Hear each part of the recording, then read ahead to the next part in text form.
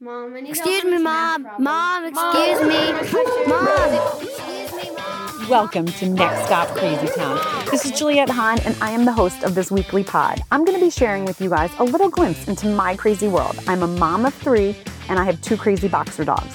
I will have a guest some weeks, and some weeks it will just be me. But I will always be talking about uncomfortable things that have happened to me before motherhood or during motherhood. I just want you to know you are not alone in this crazy world. Things happen that people don't like to talk about, but guess what? I do. I cannot wait for you to join me every week just to get a little laugh.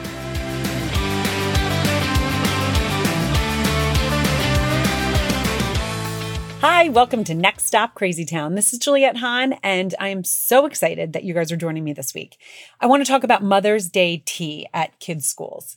I have to say, I do love them. There's things at schools that I don't love to do, especially now that the kids are older. My third, I think, another one of these or another one of these. But for the most part, I really like going into school and being a part of what my kid is doing. Really just my kid. I'll talk about how I feel about other things on another podcast. So this year we're new to this school.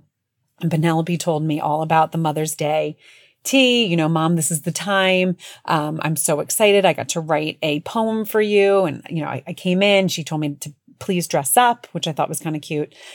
She got to do a change. And now Penelope she's got 2 older brothers. She can be a tomboy-ish and she can be fancy. And she kind of can do both roles really well. She's pretty fucking badass.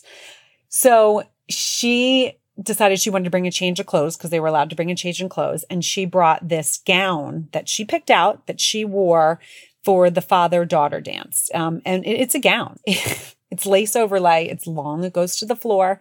It was a gown. So she put that on. I can't say that I think any other kid changed, but I loved, and she had white patent leather little heels on. Now, if you know Penelope or know me, that is like so not our, you wouldn't think that that's the style, but this is the style she wanted to go with. And I embraced it and I was excited. And I, really told her how beautiful she was because she really looked adorable. So we're sitting there and all of these kids start coming up and reading their Mother's Day poem. Penelope probably was like the 6th. So each person, I love you, Mom, because you make my favorite food. I love you, Mom, because you bake cookies with me.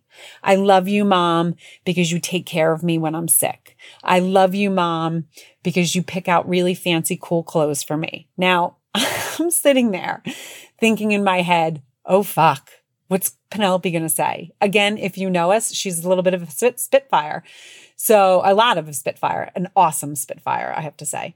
So I didn't know what she was going to say. And I'm thinking, I suck at cooking, which is kind of ironic since I'm a virtual health and fitness coach, but I'm not good at it. I don't like it. I shouldn't say I'm not good at it. I choose not to be good at it because I just don't, it's not my thing. I don't love it. I love food, but I don't love it. And my husband's an amazing cook. So I cook very healthy, very bland, but that's for another podcast.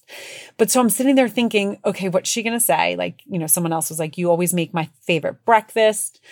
And then they talk about the sickness. You tuck me in when I'm sick. You're so kind to me when I don't feel good. And I don't know about you guys, but when my kids are sick, I'm not mean by any chance because I'm not a mean person, but I am not like super lovey and huggy because I don't really like fucking germs. So I kind of usually just give them like a little hug, say, okay, do you have fever? No. Okay, just go into your room. I usually let them, we'll have them read a book and stuff or listen to books. We listen to books in this house, but I will let them go in their room, or I tell them to please go in their room. I don't want them in my bed. I don't want them on the couch because I don't want anyone else to get fucking sick. I don't want to get sick.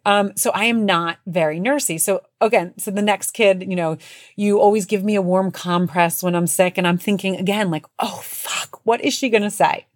So she gets up there in her beautiful dress. I just want you to picture it. It's navy with the lace.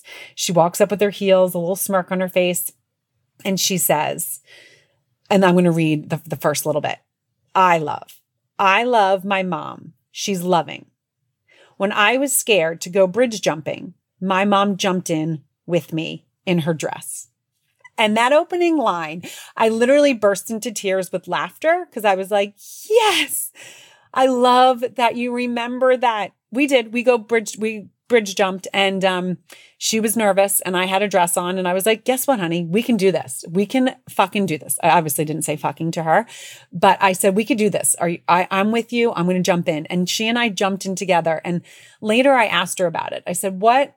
I said, I love that you did that. Like I told her we're very, like, we communicate in our house. And I told her I was a little nervous about what she was going to say. Cause I was like, I don't ever make your favorite food. Usually you're like, chicken surprise again, or salad with grilled chicken. Thanks, Mom. I said, and when you're sick, she's like, well, you always like give me a glass of water, but and you have me in my room. I'm like, yeah. And she's like, you do tuck me in.